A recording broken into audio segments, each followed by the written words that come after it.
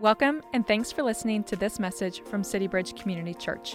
Our heart at City Bridge is to call all people to be fully devoted followers of Christ. To learn more about City Bridge and how you can take your next faithful step with Jesus, check us out online at citybridgechurch.org. Now, here's the message.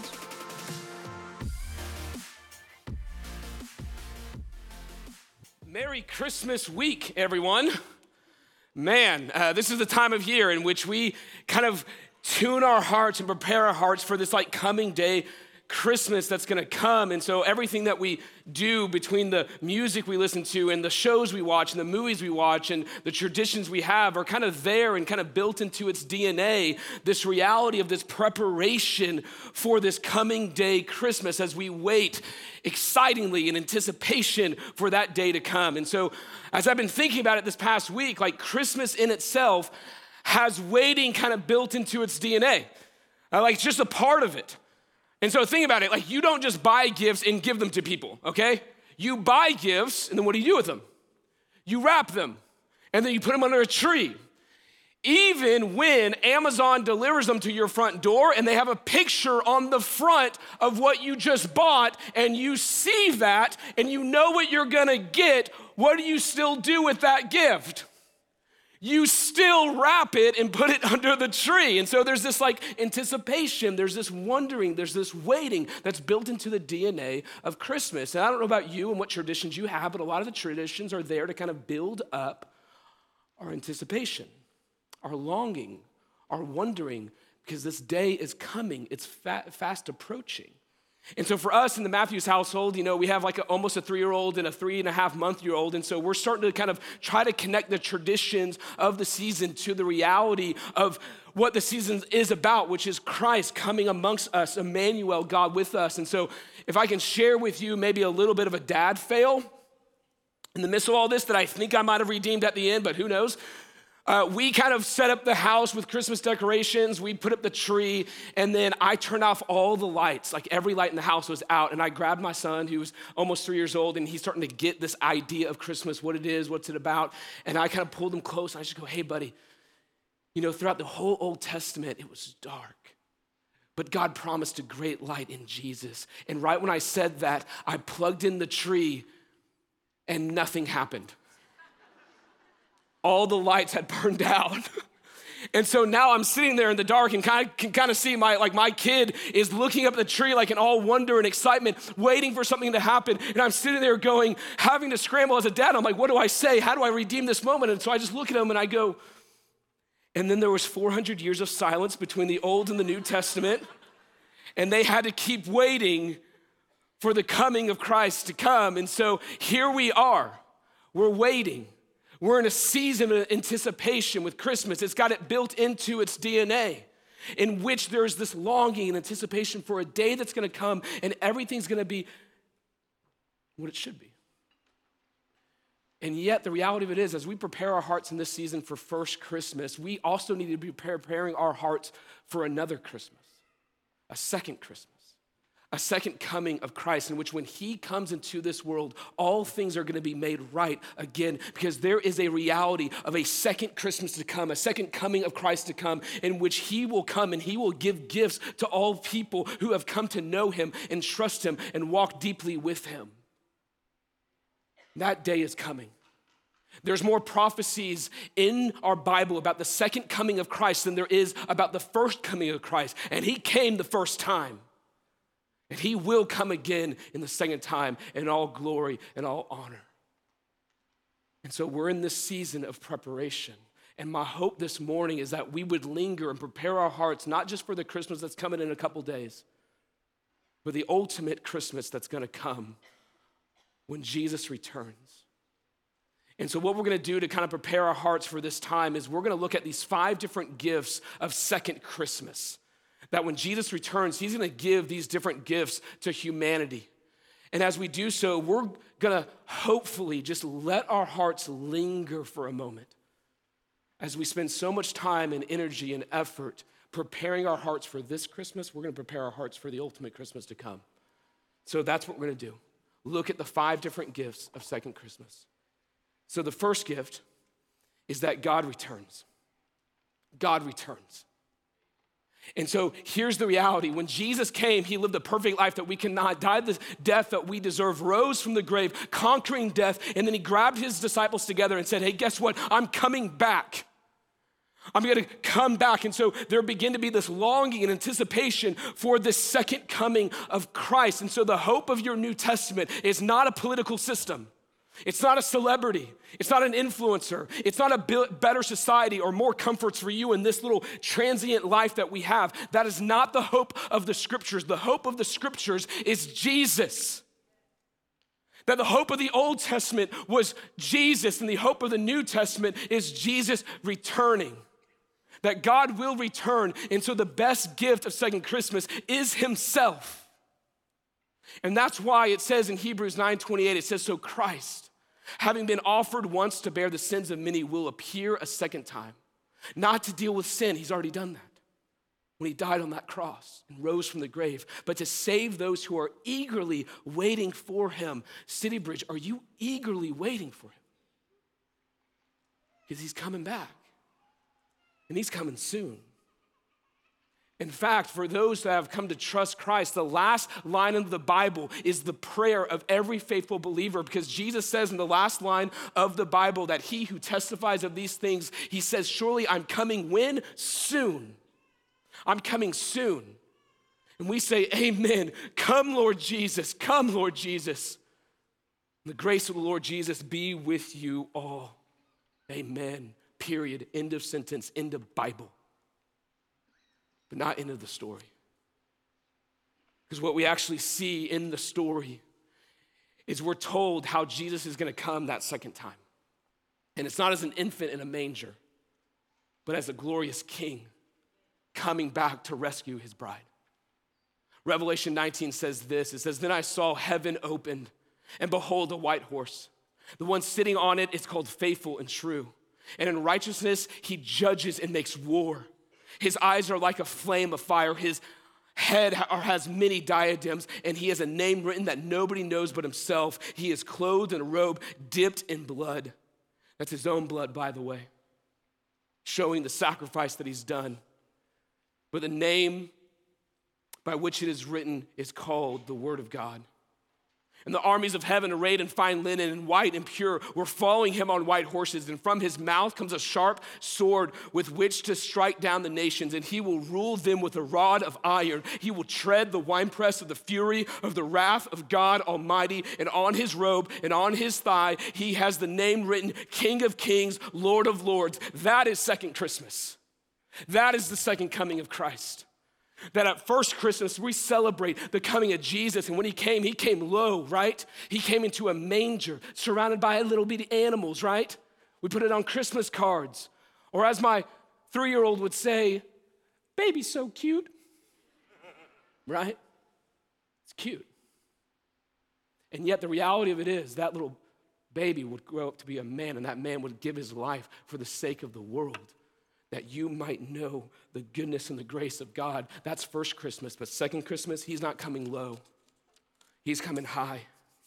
He's coming highly lifted up in all the glory of God to come back and redeem all things. That is second Christmas. And this is an amazing gift. That as you look at your own world and the world around you, what do you see? You see hardships, you see brokenness. We long for this moment to return, in which Jesus will come and set all things right. The hope of the believer who eagerly awaits for Jesus is Jesus. In fact, I did a word study this week throughout the New Testament on the word wait. That we wait. We wait for this moment to come, and it was amazing. I saw all these different moments in which we're called to wait, that as we look around the world and go, hey man, life is hard. Romans 8. Creation is groaning, I'm groaning. Man, life is hard, and I look around at the world and my world, and it's hard, but guess what? I want you to wait. Why? Because one day you will be fully adopted as sons, fully redeemed, fully restored. But man, you know what? As I'm waiting, temptation is real. 1 Thessalonians 1. I'm trying to follow Christ, but the spirit is willing, but the flesh is weak. And so what is he called to do in 1 Thessalonians 1? He says, wait for the Son to come from heaven? Or what about this? Man, society is crumbling. Amen? 2 Peter 3. Wait, because there's a new heavens and a new earth where righteousness dwells. This is the first gift of second Christmas. It's himself. It's God. It's God returning. And the gifts keep on giving. Because the second gift is that as he returns, he's going to do something. He's going to render judgment. Now, sometimes we read this word judgment and we can kind of think of it as a negative, and it can be a negative. But all judgment actually means is to render rightly. That God is going to return and he's going to make all things right, all things correct. No injustice will remain when he returns. And so what we see as the story continues in Revelation 20, we say that then I saw a great white throne, and him who was seated on it. From his presence, earth and sky fled away, and no place was found for them. There was no place to run, no place to hide in this moment. And I saw the dead, great and small, all humanity, standing before the throne, and the books were open. Then another book was opened, which is called the Book of Life. And the dead were judged by what was written in these books according to what they had done. At the first Christmas, Christ came to declare peace, to declare hope, to extend an invitation to know God through the sacrifice of the Son of God. And yet at the second Christmas, he's not coming to declare peace. He's coming to declare judgment, to render all things right. And he will reward those that have faithfully followed him. And he will condemn those who haven't. Now, I thought you said this was a gift. This is kind of intense, right? Well, man, this is a sweet gift. Because you look around at the world today, and what do you see? You see hurt, you see pain, you see rape, you see murder, you see mass killings, you see sexual ideology that is 100% sin, that is being propagated by our culture, coming after our kids. And if you're like me, you see that nonsense and you see that sin, and what it does in me, sometimes you go, hey God, where are you in this? What are you doing in the midst of all of this stuff? In the world that my sons are gonna grow up in, what are you doing? Where are you? And I will tell you where he is. He is in heaven, storing up almighty wrath, that on the day of judgment, he will pour out on this world, and anyone that has perpetuated this nonsense and these sins and have not repented. On that day, Revelation tells us that on that day, what will happen is the humanity that has perpetuated these sins and nonsense will cry out for rocks to fall upon them. Hide us from the face of him who is seated on the throne and from the wrath of the Lamb. For the great day of their wrath has come, and who can stand? Answer, no one. Nowhere to run, nowhere to hide. And so if you want to get on the right side of history, you better get right with this God, because he is sovereign over history. And this little 4-second glimpse called life will seem shallow and insignificant when you stand before him and you have to give an account for your life.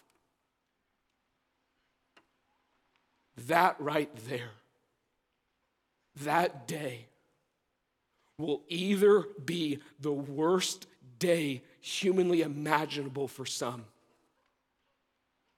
or the most wonderful, glorious, long-awaited day for others. Which one will it be for you? Because what you do with first Christmas will determine what happens to you at second Christmas and how you will experience that moment. Because we long for justice, don't we? That day's coming. We long for wrongs to be made right, don't we? That day's coming. We long to walk in joy and peace and love and not to be afraid that something terrible is going to happen to someone that we love. That day is coming. And that is what the believer holds on to while society is crumbling around them. That there's a greater hope and he's going to return. And on that day, for those that have walked in faith towards Christ, they're not going to be running away. They're going to be running towards.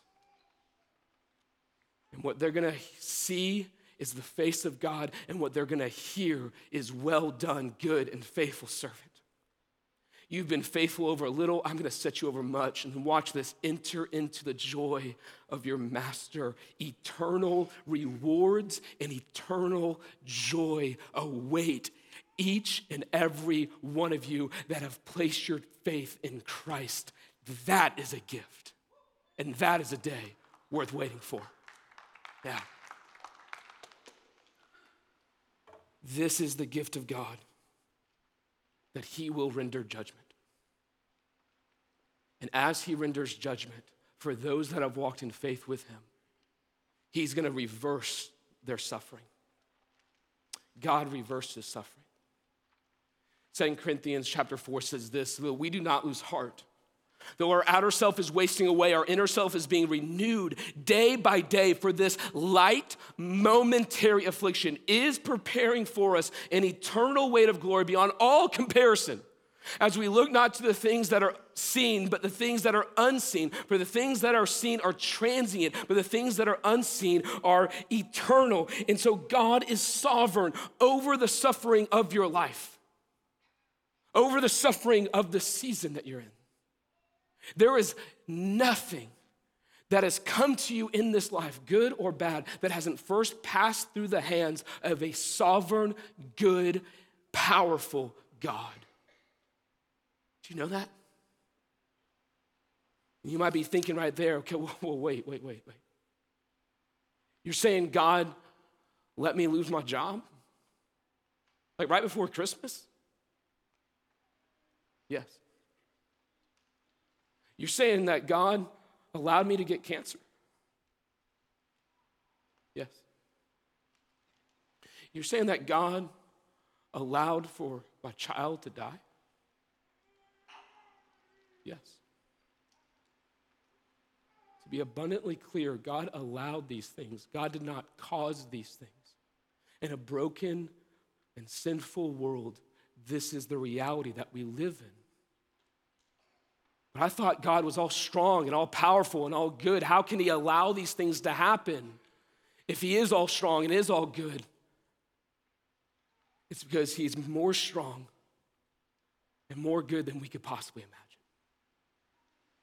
Because watch this. It doesn't just say, man, live, suffer, I'm sorry, life's hard, but it's okay because you're gonna get to go and be with Jesus one day, and that's gonna be really awesome. It doesn't say that. What does it say?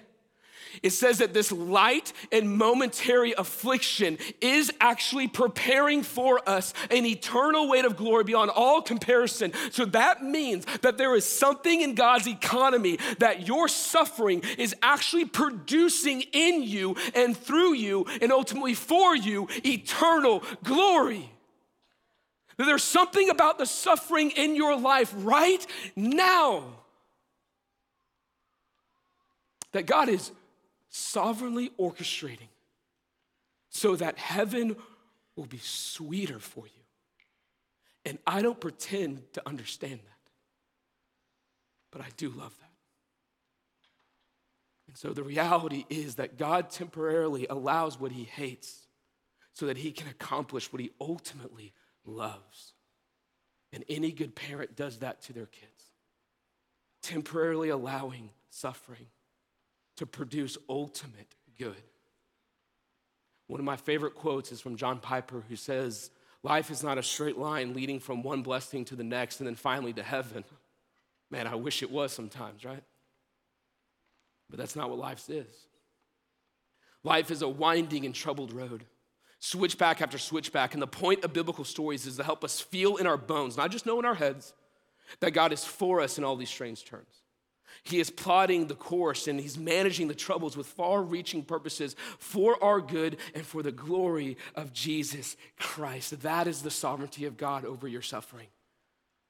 Your ultimate good and his ultimate glory. And so I know right now this season is hard on many of you. That right now, for a lot of us in this room that I've talked to, man, this is the first season in which maybe there's a loved one that's not going to be there for Christmas because you lost them this past year. Or maybe this is just a season that's a reminder of how lonely you actually feel. If I can encourage you with the words of God, God sees you. God knows. And God is doing something in you, even if we don't understand it, and he's doing something for you, even if we don't fully grasp it. Because he's after your ultimate good and his ultimate glory. So don't fake it. Like, I know we're supposed to, like with the lights and the trees and all the whatnot, we're supposed to kind of pretend that everything's fine on the inside, when in reality, we're not feeling the warm fuzzies because life is hard. It's why community is so important, that you can actually let people into your reality that you're going into and the reality you're facing. Because God knows that your outer self is wasting away. So as we don't fake it, we also don't lose heart. We have courage, even in the midst of hardships and suffering, because God sees that our outer self is wasting away, but he sees something more. That our inner self can be renewed day by day, because this light and momentary affliction, that when you get to eternity, you'll look back on this moment of your life or any season of suffering that doesn't feel light, that doesn't feel momentary, and what you will actually see it as is somehow light, somehow momentary, because God is reversing the suffering to produce eternal glory so that heaven is sweeter for you. What a gift. That's why we don't look to gifts under the tree to give us like peace and joy, but rather we look to the things that are unseen. For the things that are seen are transient, they're temporary, but the things that are unseen, those are the things that are eternal. There is a purpose even in your suffering, even in your pain, and God sees you and you're not alone. And one day he's gonna reverse our suffering and make it the sweetest gift we can imagine. That's the third gift. You see, as he's reversing the suffering, he's actually going to be restoring all things. It says in Revelation 21, as our story continues, it says, "Then I saw a new heaven and a new earth. For the first heaven and the first earth had passed away, and the sea was no more. And I saw a holy city, a new Jerusalem, coming down out of heaven from God, prepared as a bride adorned for her husband. And I heard a loud voice from the throne saying, 'Behold, the dwelling place of God is with man. And he will dwell with them, and they will be his people, and God himself will be with them as their God. And he will wipe away every tear from their eyes, and death will be no more. Neither shall there be any mourning, nor crying, nor pain, for the former things have passed away.'" That's real. That's coming. As surely as Jesus was born and placed in a manger, is our God returning and restoring and redeeming all things as he reverses suffering and renders all judgment throughout the entire world. These are the gifts of Christmas. These are the gifts of second Christmas. That he's gonna do a great restoration of the world. If you look at the passage, he restores creation, relationships with God. He restores humanity. There is a great restoration that's coming. No more pain, no more sorrow, no more fear, no more doubt, no more cancer, no more broken arms, no more broken relationships, no more feeling distant from God, but rather the fullness of God, that we would dwell with him and he would dwell with us. This is what you were made for. And the reason why sin is such a tragedy into the story is because it separates us from God.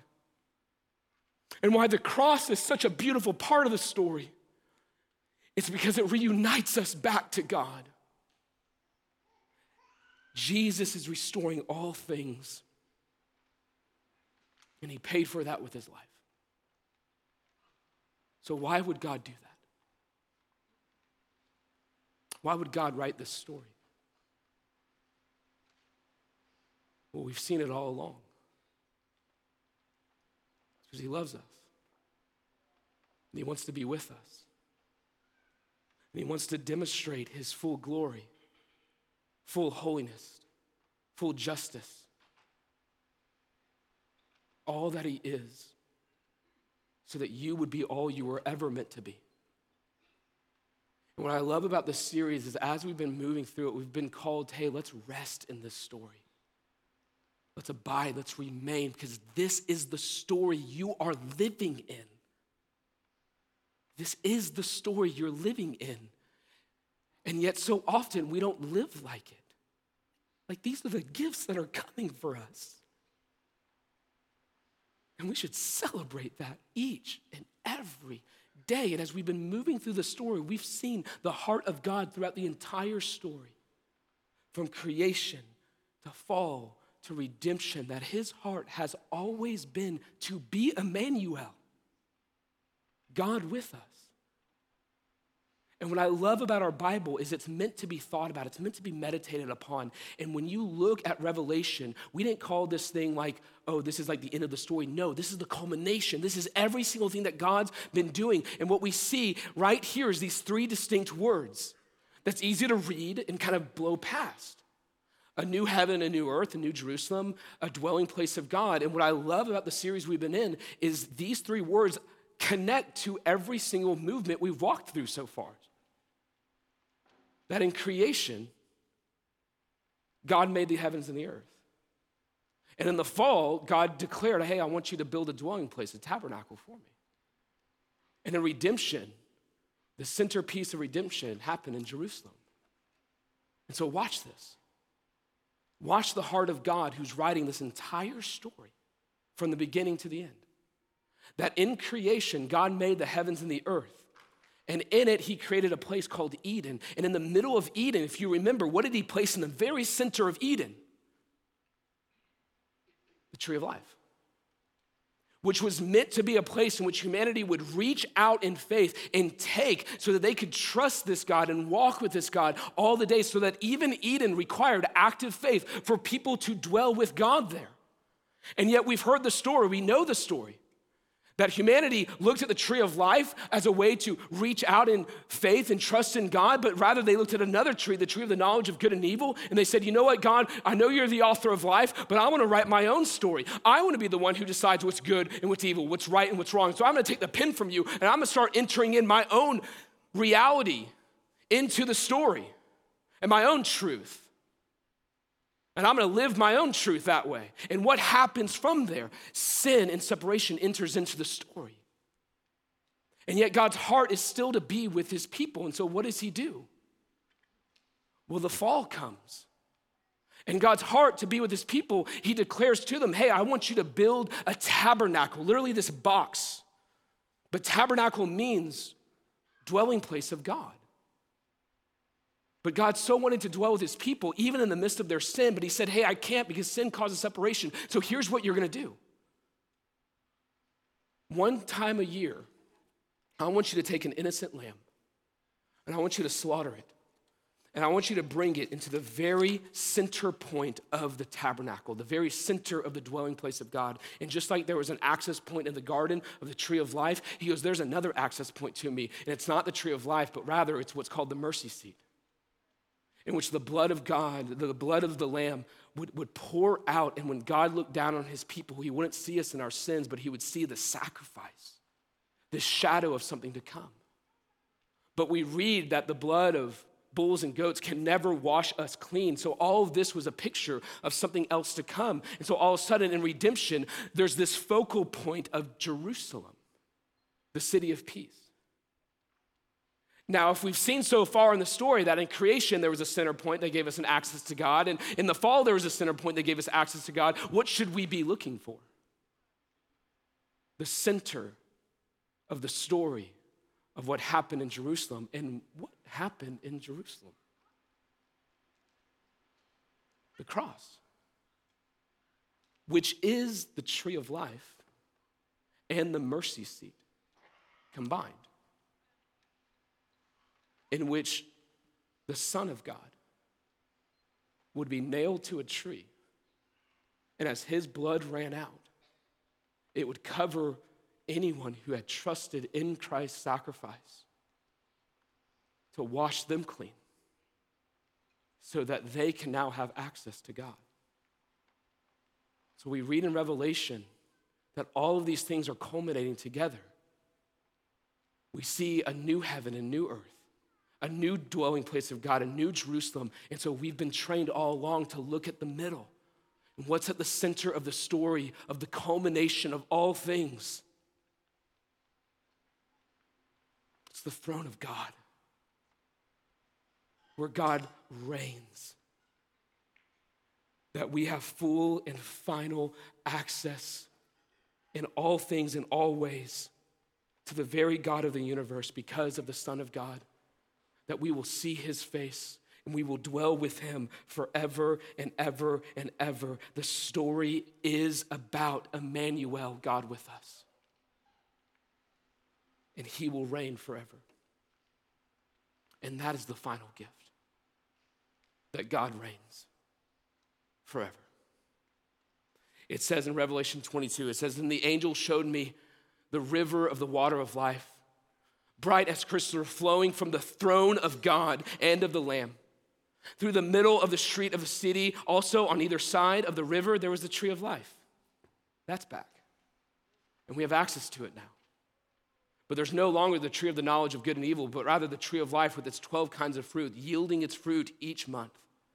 And the leaves of the tree were for the healing of the nations. Then watch this. No longer will there be anything accursed, but the throne of God and the Lamb will be in it, and his servants will worship him. The ultimate culmination of all things is God gets the glory.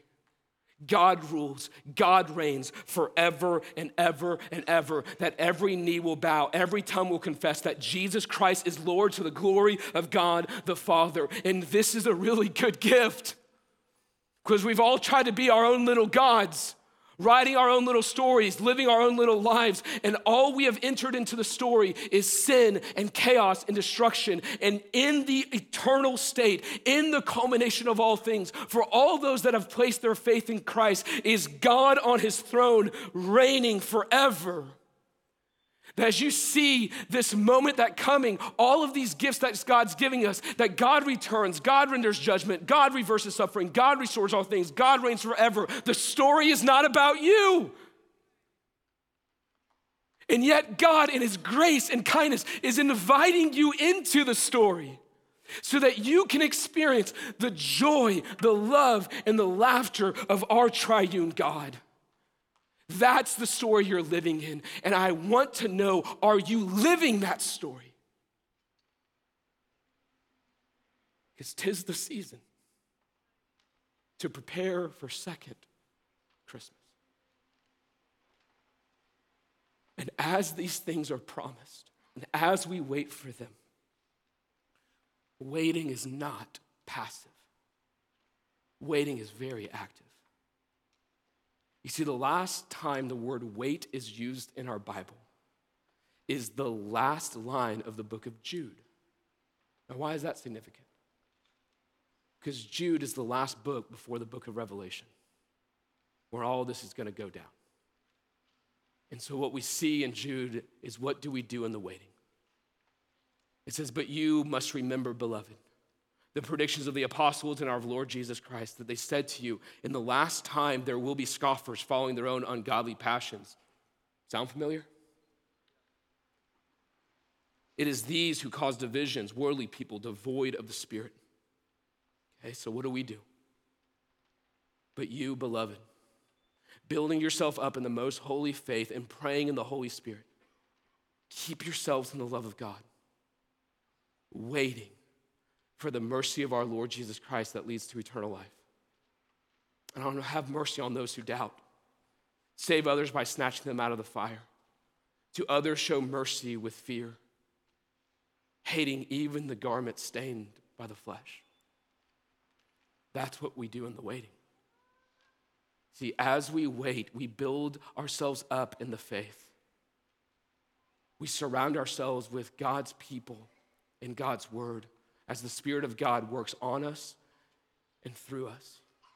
And there's countless opportunities to plug in here at City Bridge, that we are here as a church body, according to Ephesians, to build one another up in the faith so that when all this crazy happens around us, we're not tossed to and fro, left and right. So if you feel like that, build yourself up in the most holy faith, but also pray in the Holy Spirit. You see, what that means is that our prayer life, what we're asking of God, should be in line with the Spirit of God and the Word of God, which means you need to know the Word of God. And you need to walk by the Spirit of God in your life, that you go where He goes. You love what He loves. You hate what He hates. And we find all of that in the Word of God as we pray to God in the Holy Spirit. Then we keep ourselves in the love of God. God fully loves you. And if you're in Christ, there's no way to escape that. But so often we don't live that way. So that's why we're called to abide, to rest, to remain in the love of God. That we remind ourselves daily these gifts that we've been given, but also the gifts that are going to come, and we look to the giver who loves us and cares for us. And we fall more deeply in love with Him. Then we have mercy on others, calling people out of the hell that they're in and the hell that they're going towards, and calling them to life that's found in Christ. That's why we share our story. That's why we share the gospel. That's why we invite people here, that we could have mercy on others.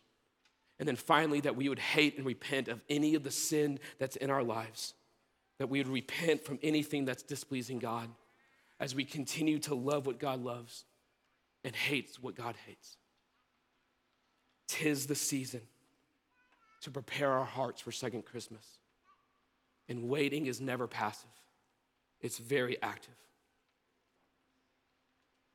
In first Christmas, Jesus came lowly. But in the second Christmas, Jesus comes on high. In the first Christmas, Jesus came to offer salvation. In the second Christmas, He's coming to render judgment. In the first Christmas, Jesus came to take suffering upon Himself. In the second Christmas, He's going to end suffering for every single believer. In the first Christmas, He came to raise from the dead. And in the second Christmas, He's coming to reign forever. The story's not over. It's only just beginning. And all things are culminating in the reality that we will be with God and God will be with us. And we can sing and celebrate for all of eternity that the heart of God from let there be light has always been to be Emmanuel, God with us. Thanks for listening. We pray this message encourages you on your journey with Jesus. If you found this message helpful, feel free to share it with others and leave us a review. To learn about City Bridge and how you can take your next faithful step with Jesus, check us out online at citybridgechurch.org. You can also follow us on social at CityBridgeCC. See you next time.